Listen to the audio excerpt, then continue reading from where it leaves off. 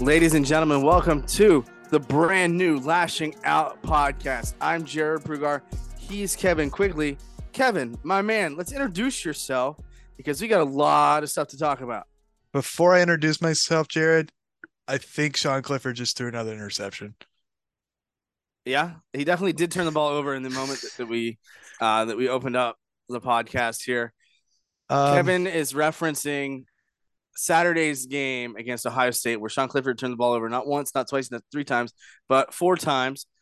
Three of them through the air, one fumble. That doesn't win football games, Kevin. It just doesn't. No, it doesn't. And I'm not sure if you had the count on this. Gus Johnson had the Cincinnati Kid count at 4, and Sean Clifford matched it with the number of turnovers that he had. So if you're matching the Cincinnati Kid count by Gus Johnson, he loves those catchphrases. If you're matching the number of catchphrases to turnovers to number of catchphrases, it's not going to be a good game for you. Yeah, and the thing is, people are going to come after Sean Clifford as they should. Penn State had they dominated, and not necessarily dominated, but they were beating Ohio State in nearly every offensive category. But you can't hang the defense out like they did, and we'll get to that here later in the game or later in the podcast. But as an offense, you are up late in the game against Ohio State, and you fumble. You put the defense on its heels, right? Because they just came off the field. Then you come out and you just don't get the job done when it matters the most. And both teams started out sort of flat. Ohio State got out early, but Penn State was right there, and they were with them the entire time. Like since James Franklin took over, Ohio State has lost a total of five conference games, right? So you know that it's going to be tough to beat them, but you got to get the job done when it matters most. And that's what you would expect from a guy that's a fourth-year starter. It is. And, he said before the game, he was talking to Gus and Joel, and he said, this has to be the game of my life. And if that's the game of his life, man, I just don't know. They came out firing, like you said. 2 quick first downs. They got a first down in their first drive of the game for the first time seemingly all season. And then on 3rd and 9, tipped ball interception, gives Ohio State a short field. They got a ball back right about on the 40-yard line. And the defense just kept going. I just have written down here, it was 10-0 with 2:48 left in the first. This is how good the defense was. We talked about it in our unreleased, unofficial first podcast. Ohio State was averaging 7 yards a carry this season with almost a full quarter of play. You know how many yards per carry Ohio State was rushing? 1.8. 1.8. A team that gave up 419 yards on the ground to Michigan was holding Ohio State, who was rushing 7 yards per carry to 1.8 yards per carry. You cannot ask for a better performance from the defense than that. And the offense, that they had those two drives, 2 turnovers, but then they got it going again, and they even led at the half. They were outgaining Ohio State 300 to 263 at the end of the 3rd quarter. So it wasn't even just a halftime. Like, we talked about it. We thought it'd be a 10-point game. I don't think I thought it was going to be this crushing of a game, because it should have been closer than 10 points, right? And we said all along, they're not going to win this game. They're going to lose by 10. They should have won that game. They should have won that game. So let's go back to that 3rd quarter, right? So Ohio State comes down, gets a field goal. When you hold Ohio State to field goals, that is a beautiful thing, right? So it's 16-14, late in the 3rd quarter. Penn State then starts a 4th quarter, goes up 21-16. All right, which is great. Katron Allen, big time touchdown. So then, Ohio State comes back and 3 plays, gets another score. So it's now 23-21, right? And Penn State gets the ball back. Then they fumble, right? So now you have to change the field. So this game is still in your grasp. It's 23-21. You still have a chance. Then next play, touchdown. To me, that's not on the defense, because the defense did a great job as far as like dealing with the short field anyway. And I thought, Manny Diaz dialed up some different things. They did a great job. I thought they probably played a little too far off the line of scrimmage late in the game, and it cost them. But with how tired they were, they just could not match up man to man late in that game. So it's 30-21 now, right? So you go down and you kick a field goal. Great. Now, what you can't do if you're Penn State is let up a touchdown or let up anything more than a field goal. Because when that happens, now instead of, 30-21, now it's 30-24. Now it's even worse. So now it's another touchdown. Now it's 30 or it's I'm sorry, It was 37-24. And then the pick six happens. And that is the backbreaker. But the fumble is what got it all twisted and got it all started. But the pick six, ultimately was the nail in the coffin. They got that late garbage time touchdown, and that's the stuff that has killed Clifford, because that should not happen for a fourth-year guy. And it's fitting that this is the epitome of Sean Clifford's career. He breaks Trace McSorley's program passing touchdown record in garbage time. And to go back to that fourth quarter collapse, to go from 21-16 to then 30-21, Ohio State did that in 69 nice seconds. You go up, your defense has been bailing you out all day, and I'm not going to pin this on them, but they go 3 plays, 75 yards, 21 yards, 13 yards, and then 41 yards to the house. We said they couldn't give up the big play. That was the first play the defense gave up. And if you're 50 minutes into the game, you have to think of the first play you've given up to all of those playmakers on Ohio State's side is with 10 minutes left to go. You think you have a good chance to win. But I think that minute and 9 seconds right there, honestly, when it was 30-21, I felt hopeless. Yeah, they pulled back to within 6, but it's just, you felt like you couldn't make that one big mistake. And they had made 3 mistakes up to that point. Yeah, it was ultimately going to catch up to them. Let's be real. And it did. And I mean, you look at Clifford's stat line, and it is very Sean Clifford, right? Because you got 32 of 47, 371, 3 touchdowns, those 3 picks, man. And they even ran the ball, I thought, okay. Katron Allen, Nick Singleton did a good job. Kevon Lee's banged up. But Katron Allen's 12 for 76, 6.3 yards of carry against that defense. That's good.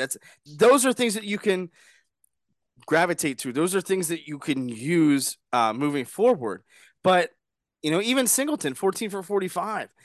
But again, it's just one of those things where you can't make those mistakes against a team like Ohio State. Penn State showed that they belong in the talk of a national power, and they just couldn't get the job done. And it's not, I don't think this is on James Franklin, because those guys came out ready to play. You can blame James Franklin for 9.5 million reasons or whatever. But the fact of the matter is, this team came ready to play. They had a great game plan, I thought, but when you can't get out of your own way, it's just one of those situations. Yeah, I mean, we also talked about it in the unreleased version. 32 personnel. We talked about that. Get all 3 big tight ends, but both of those playmakers in the backfield. We were running T formation. I ran that when I was 11 in Pee Wee football, and it was unstoppable. And it was unstoppable until it wasn't, and they just went to the well one too many times. But yeah, I think great play. They just went to the mistakes too many times. They got bailed out twice, and then the third and fourth time it just yeah. I mean, of those those turnovers, 21 points came off of 4 turnovers. So that's not going to win games, because guess what? You lose by 13, Penn State wins by 8. So, Penn State should have won that game, could have won that game, but ultimately they couldn't get out of their own way. In the words of the wise Pat Narduzzi, we're undefeated because the only team that's beaten us is ourselves. And yes, that's not word for word, but he did, in fact, say something like that. And that's how we're going to end this first segment of the Lasching Out podcast. So we'll catch you here on the flip side.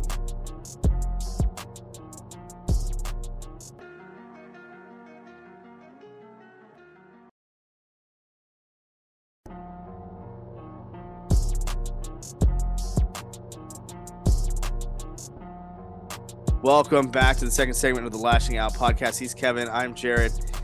Let's talk defense, because the defense did a good enough job for 50 minutes to keep them in that game. And I I see this game as a coach, right? I've already said that I don't think this game was James Franklin's fault. Um, because listen, they did everything that they wanted to do. They came out, they limited Stroud on the ground, they limited the ground game, they made them beat them through the air. And I thought that the secondary played fairly well. And it was a noon game, which I love. They could come out and just get started and get to playing, and it's just one of those deals. But the defense, we talk about complementary football all the time. The offense hasn't really bailed the defense out very much.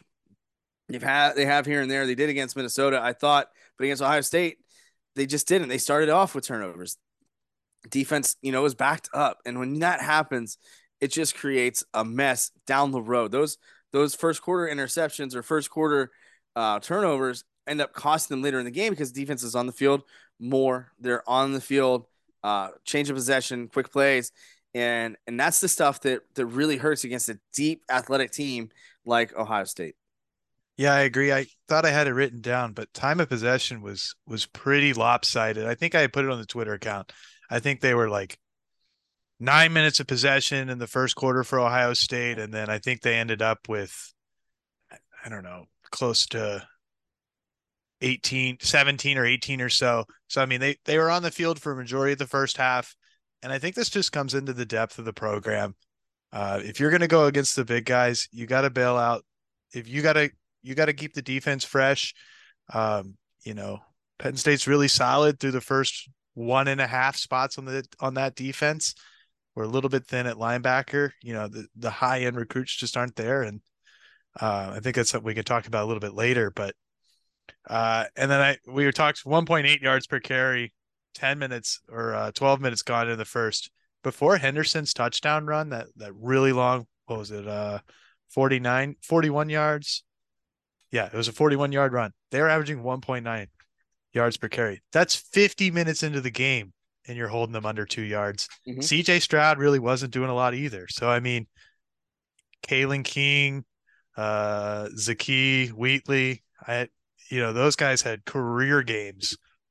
Yeah, it's disappointing. It's disappointing to say the least. Yeah, and that's the only really way you can explain it, because it's so frustrating, right? Because Penn State was right there.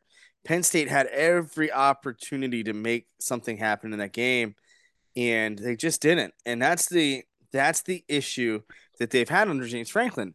And again, I'm not blaming James Franklin for this, because the coaching staff, I thought, put them in position to win this game, and the players just didn't back them up. And at some point, that they have to have accountability, because if you put your 4-year starter out there and he goes out there and throws up 378 and 3 touchdowns, that's great, right? That is a win 9 times out of 10.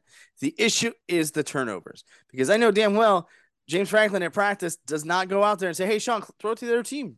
Let's see what we can do. Quick change of pace here." And that's the stuff that they have to limit if they want to go from good to great to elite. First of all, you got to make a change at quarterback, and that's something that I've gone back and forth about. But is this a team that can go 10-2 with Drew Aller? Yeah. Is it a team that can go 10-2 with Sean Clifford? Absolutely. So the future is in the here and the now and the present. And James Franklin is an extremely loyal guy. It's probably to a fault, but you don't see guys at Alabama or Notre Dame or Clemson or whatever being 4-year starters. Number one, they're usually good enough to go to the NFL, but number two, the next guy is usually better than them. And I think we finally got to that point at Penn State. And if I'm James Franklin, I have a really hard decision to make, during team meetings. Yeah, I mean, look, Alabama had that with Jalen Hurts and Tua, right? Jalen gets hurt in the national championship. Tua comes in, shows out. Jalen Hurts is transferred to Oklahoma. That's your starter transferring. That's not your backups, who we can go on and on about that. But, and I just want to, that was a greatly coached game. When is the last time Penn State's offense forced a defensive timeout? The first time they had that T formation and then they shoved everybody out. Ohio State had no idea what to do. they had one linebacker in the middle of the field, and I forget who was in the backfield, but you just like saw that play. I think they got the snap off, and I think it ended up being a Sean Clifford run. I think the play didn't get to happen, but it was just like, man, if that Ohio State team wasn't paying attention and that timeout doesn't get called, that's a massive play. But the offensive forced that timeout, and they played big in the end of the first half because they didn't have that extra timeout. We won't talk about the missed holding call that led to them getting down towards the goal line, but if they had had that timeout, they're trailing at half. They're not leading at half. So yeah, I will put no blame on James Franklin, Yurcich, Manny Diaz. Maybe they could have not given up that 12-yard slant route to Marvin Harrison Jr., which kind of was the backbreak, ended up being like the game sealing first down kind of thing. But I can't fault the coaches. I think it's solely on the players. They just made too many mistakes. Yeah, and that's the thing. You have to be able to get out of your own way. And that's been their MO. They've always, they've played Ohio State incredibly close. And I've said that in writing, I've said it on other podcasts. We knew this was going to be a close game. Regardless of what you think about Penn State, James Franklin, and Sean Clifford, we knew this was going to be a tough game. And the ultimate thing was it was until they just had that spurt, and that's what Ohio State did against Iowa too. So Ohio State's a great program. Ryan Day does a great job. At the end of the day, if you want to beat the elite, you got to be elite in your decision making, and you got to make plays when it matters. And ultimately, Penn State didn't do that, and that cost them the game. That cost them their playoff hopes. Now, don't get me wrong. This is still a very good Penn State football team. And we'll talk about this a little bit more here in the third segment. But let's be real. They are what? They have a potential to go 10-2, 11-2 this year with the bowl game. Everything is at stake. They should be playing for New Year's Six bowl. Like, they are right where they want to be. It's just now they don't control their destiny as far as the Big Ten goes. Yeah. And I think the stinker to Michigan is what really makes us devalue this season. I saw on Twitter all day, the last couple of days, we're recording this on Sunday night, so we've had a chance to process this. I've seen like takes that Ohio State was toying with Penn State. No, Penn State showed up at noon, got off the bus, and outplayed them. You know what I mean? This is a good team. It's a top 10 team if it wasn't for that stinker at Michigan. So yeah, I totally agree. And 10-2 on a season that we started this year thinking 8-4 was the ceiling. That's best case scenario. Mm-hmm. So yeah. And that's the thing. And let's take a quick break here before we talk about the rest of the season, because the rest of the season matters. So we'll get to that here in the third and final segment of the Lashing Out podcast after this break.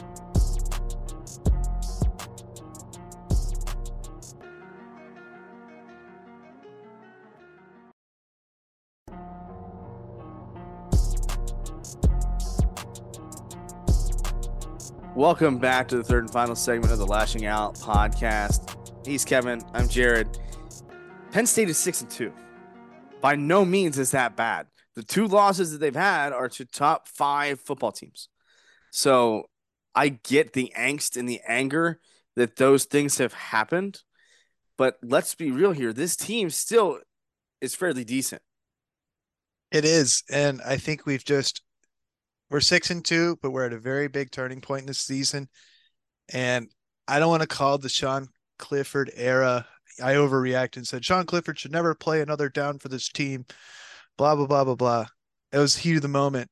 But I think it's time that we start drawing the Sean Clifford experience to a close. 4-year starter. It's been the same old song and dance. What is he, 0-6 now or whatever against top 10 teams or ranked opponents? So many numbers in my head, I can't even think straight. But I don't know if you bench him, but we got to get Drew Aller some reps, right? Not really a game on their schedule. It looks like they're going to trip up. 10-2 is definitely a possibility, but maybe let Sean Clifford play the first half and Aller come out and start the second halves. You know what I mean? How our defense is going to prepare for two quarterbacks like that, especially it's going to be two fundamentally different offenses. And arguably when Aller's in, they're going to have to defend the pass more than Sean Clifford. Sean Clifford has that running element, but he hasn't been running lately because he's kind of banged up. Yeah, and that's the thing too, right? Like Penn State's ceiling is the same with Sean Clifford and Drew Aller. Penn State's floor, we don't know what it is with Drew Aller. So I don't envy James Franklin because I think if you're a coach and you make the millions of dollars that he does, you have to look at yourself in the mirror.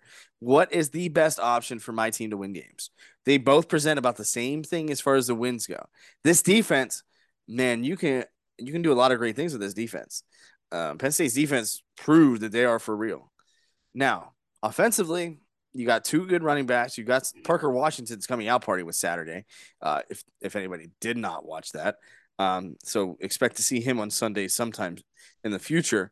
But if I'm James Franklin and I'm meeting with my offensive coaches, you got to look yourselves in the mirror and say, hey, what's the value of Drew Aller playing? What's the value of Sean Clifford playing? Do you want to play for the national title next year? Maybe you play Drew Aller. Because guess what? Most of that offense is going to come back, and this offense is pretty good. Same thing defensively for the most part. But do you want to ride Sean Clifford into the sunset? Which there's part of me that, I mean, he deserves to probably finish out the season, but Penn State also deserves to do what's best for the program moving forward. Is that playing a 6-year guy, a 4-year starter, or is that playing the freshman, the Uber kid? Now, I think, the beauty of Drew Aller is that he's played before. Like, so this isn't a situation like Iowa last year where Taquan Roberson goes in and it's just like, oh shit, like, like we're screwed. Um, so Aller has that, and listen, he's got great poise, he's got great experience, which is something Penn State hasn't had uh, as far as the quarterback position, but as far as backups go, at least. So you gotta mess with that, and and Aller, I think, is finally getting to that elite level of prospect that you have to get to compete with the Ohio States and beat, not just compete with Ohio State, because that's great, right? But that doesn't win you national championships. That wins you maybe a couple more recruits, but you have to not only compete, you got to beat. And that's something Penn State hasn't been able to do. Sean Clifford's 0 for 4 against Ohio State, and that's not getting the job done. In all those games, I feel like they had a lead and let it slip away, and there's one thing or another that prevented them from winning. But Aller is that upper echelon, that 5-star quarterback that Penn State drastically is needed. But now they got to get more on campus, and they got to get not only more on campus, but more to come and play. And I've said this all the time. I say this all the time. You not only do you have to get them to campus, and you got to get them enrolled, and you got to get them in the program, but you got to coach them up once they get there. That's the biggest thing. Development, development, development. Because once you step foot at University Park, your stars don't matter. The hype is there, but the stars don't matter. Yeah, I think, you know, Sean Clifford's the guaranteed 10-2. Drew Aller is the probably 10-2. It could be 9-3, but even 9-3, they're still third in the Big Ten East. So it's kind of, and the bowl game's going to be similar. They're going to be fighting with Illinois for that second, third, fourth spot. Not second, obviously. Illinois might get second if they, get to the championship game and end up losing it probably to Ohio State. But, you're going to be fighting them with third or fourth in the Big Ten. The bowl difference really isn't going to be that big, but you made a great point. Drew Aller is that upper echelon player. Penn State hasn't had many of those. I just looked at quarterbacks of, all-time recruits for Ohio State and Penn State. CJ Stroud is their 8th best quarterback prospect of all time.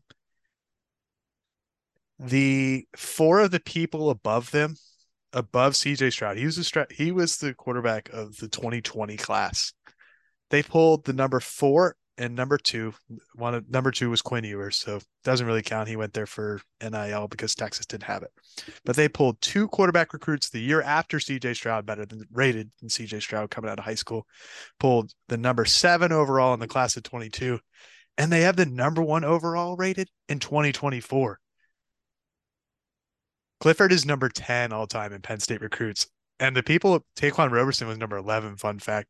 And the people above Clifford are early 2000s besides Anthony Morelli, I think, is the highest rated. Hackenberg, adversity there is number 2. But Aller's number 3. You got to get that guy playing. And I think that tells recruits like recruits are watching these games. Hmm. They think they probably have a hunch that Aller's better than Clifford. Do they want to come to a program where a 6-year senior who has no NFL prospects, probably none, he's probably a day 3 NFL draft pick. Do they want to come sit behind a guy like that and waste the first year or two of eligibility when if we're getting those high end guys, they want to be in the NFL in 3 years and they're going to waste a year of college play sitting behind a guy who probably doesn't deserve, who's definitely not better than them just because he has more college experience. Right, and that's the thing. So Penn State's recruitment of the quarterback position is very, very peculiar over the years. I mean, obviously, the best quarterback that they've had of late was Trace McSorley. He was recruited everywhere but Penn State as a quarterback or as a safety, and then he comes in and becomes the all-time leader of every passing record at Penn State. Right now, he's been in the NFL for a couple of years, and obviously he's a backup. But and there's nothing wrong with being a backup quarterback in the NFL. Honestly, that's a great job because you're not getting hit in practice, you're not getting hit in the game. Maybe sometimes you don't even have to wear your shoulder pads, but that's great because you're in the league, you're getting that paycheck. You're established in an NFL career, NFL pension. You're taking care of your family for the rest of your life, which is awesome. And I do hope Trace someday gets a shot to be the starting quarterback because I think he could be really good. The dude just wins, right? And if Trace McSorley was playing in the fourth quarter against Penn State or against Ohio State, I would expect Penn State to win that game. I Uh, agree. and with Sean Clifford, you just don't know. But yeah, I mean, you come in and you create that competition, right? Which they had with Sean Clifford and Will Levis, and Will Levis laid an egg this weekend too. But he's gone on to Kentucky and had a very good college career and should be, and he's one of the top ranked quarterbacks heading into the NFL draft, which is something that after watching him running 17 times against Rutgers, not I would have never expected that. They did the same thing with Tommy Stevens and Trace McSorley. Um, so why not run Drew? And yeah, you have to learn from both of those because Tommy Stevens um, and Will Levis ended up not being with the program after those years, which hey, sometimes it works, sometimes it doesn't. But you know, to me, you have to see what Alex got because guess what? Number one, it shows hey, you want to win now, right? You got to win now, and it shows recruits. Hey, listen, if you come in and you're better and you earn it, you're gonna play, and they've done that literally at every position other than the quarterback, offensive line, tight end, running back, wide receiver, cornerback, safety, linebacker, D line. They've done it everywhere. Do it at the quarterback position. I understand stability. I understand comfort, but you just don't know what you got if he's still sitting on the sidelines. You know what you're going to get from Sean Clifford every day. And he has earned every aspect, every ounce of reward and attention that he's got for in his accolades. But you gotta figure it out everywhere else because if you don't, it's not worth it. It's not. And point I alluded to earlier, just a quick look at the past 3 recruiting classes, Ohio State versus Penn State, the ESPN 300. We talked about depth.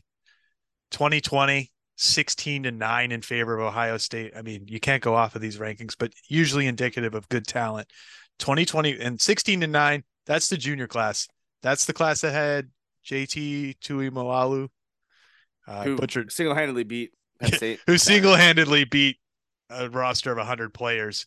That's he was number 4 or 5 rated recruit in that class.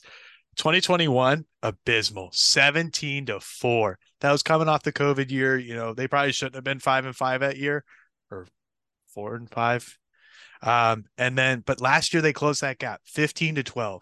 And what do we think about that freshman class? Katron Allen, Nick Singleton, Abdul Carter, 3 really high end players right now for this team that are only freshmen.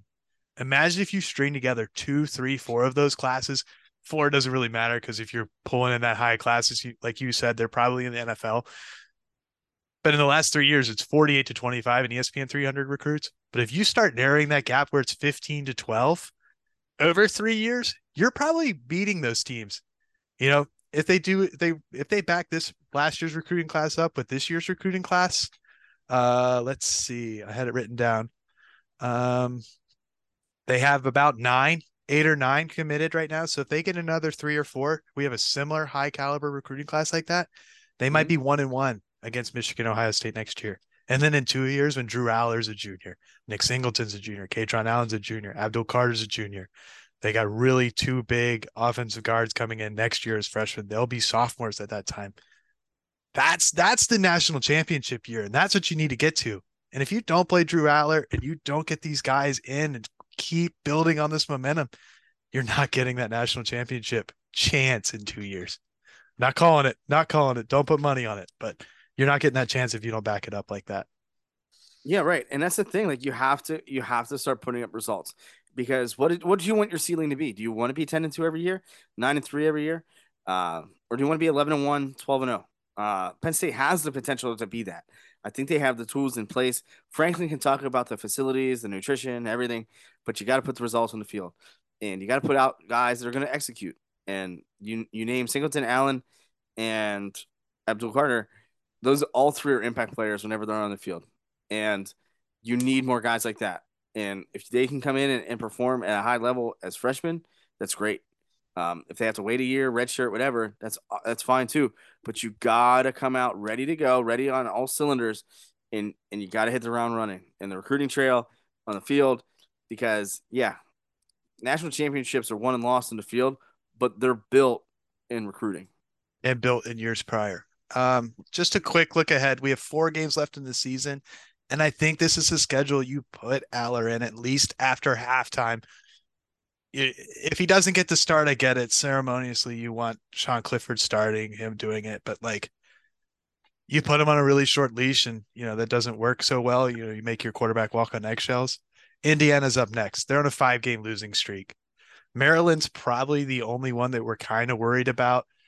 Who knows if Talia's going to be available for that game? I think he was a game time decision this week and didn't play. That's in 2 weeks, but he could be banged up. But it's at home. You'd think that you can beat that team. Then you're at Rutgers. They've lost 4 of 5. Their only win is against Indiana, who we just mentioned, is on a 5-game losing streak. And then you close out the season against the Fighting Mel Tuckers.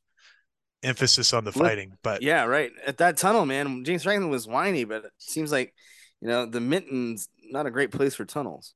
no. So, and the Fighting Mel Tuckers, Michigan State have lost 5 of their last 6. So 10-2 is definitely a possibility. And if you can get those freshmen, especially Drew Aller, Mm-hmm. 4 career starts rolling into next year, it has to bode well for next year and the years prior and the years beyond Yeah. that. So Yeah, right. You play Aller now because these games should be blowouts. I'm not saying that they will be because anything can happen, but on paper they should be blowouts. So you are still the number 16 team in the country, and looking ahead as far as that goes, you have 2 top 5 losses, which is great for resume building. Um, Ohio State's at Northwestern. Michigan is at Rutgers. Good for them. Good luck, Chuck. But looking around the rest of the top 25 moving ahead, this is where the heat of the conference play where it starts to get up. So I mean, TCU's playing Texas Tech. Um, North Carolina's playing Virginia. North Carolina's 7-1, and they're number 17 ranked team in the country. Georgia and Tennessee are facing off this week, and I think that's going to be an incredible football game. Um, and obviously Tennessee, no matter who loses that game, is not going to fall very far. Illinois is ranked number 14. They got Michigan State. There's a lot that can be done. LSU plays Alabama, so there's going to be movement there. Kansas State plays Texas. Utah plays Arizona. These are all, and UCLA plays Arizona State, and Cal plays USC. So you got a couple of weeks. You take care of business, you can move up, and they could ultimately finish the season near the top 10 or as a top 10 team with only those 2 losses. So everything that they want as far as New Year's Six bowl game is there and there for the taking. And it'll be interesting to see where they're slated, because it's going to be very intriguing, because the way the SEC is looking this year, there could be 2 teams. I think the ACC is not good. I don't think Clemson is as good as what people think. Syracuse was supposed to be really good, and then Notre Dame just went out and boat raced them. And the Pac-12 is the Pac-12. So I mean, you could potentially. It's not going to happen this way, but you're not going to get 2 SEC teams, 2 Big Ten teams. But you got to worry about Illinois. Illinois is up there too. Illinois is probably going to be the West, the West representative in the Big Ten championship game. Now, I think that's going to ultimately be against Ohio State, and deservedly so. I think Ohio State will mop the floor with Michigan. Now, again, who knows what's going to happen in the tunnels anywhere, because obviously that seems to be an issue with Michigan. So there's that. Now, that's the last week of the season, Big Ten season. So, anything can happen, and then anybody can win at any given moment. Illinois' schedule is very nice the rest of the year. But yeah, and that's the price that you pay. It's the Big Ten. You have a 6-2 Penn State team, 6-2 Maryland team that have to play OSU, Michigan State on a good year, and that's what's tough. But you look across the West, and Illinois is going to be if they lose really any of the next 3 games, then they shouldn't. They're in great shape to be the Big Ten West representative, which is cool because it's somebody different, right? We're used to Iowa, we're used to Wisconsin or Northwestern even, but is it going to be Michigan? Is it going to be Ohio State? And to me, I think it's going to be Ohio State. But then where does everything fall after that? Because now you have 4 top 15, or by then you'll have 4 top 15 teams in the Big Ten. Who goes where? Who goes to what bowl game and when? So it'll be interesting to see how this all plays out, but it's going to be a lot of fun watching it play out. I agree. So I think that was a great recap. Yeah, I think we did all right for our first podcast together, Kevin. Sorry, I didn't know how to end that one. That was pretty shitty. Listen, it's all right, man. It's the first time. We're good. But for Kevin Quigley, I'm Jarrod Prugar. This has been the Lasching Out Podcast. We'll catch you again later this week as we preview some more Penn State football.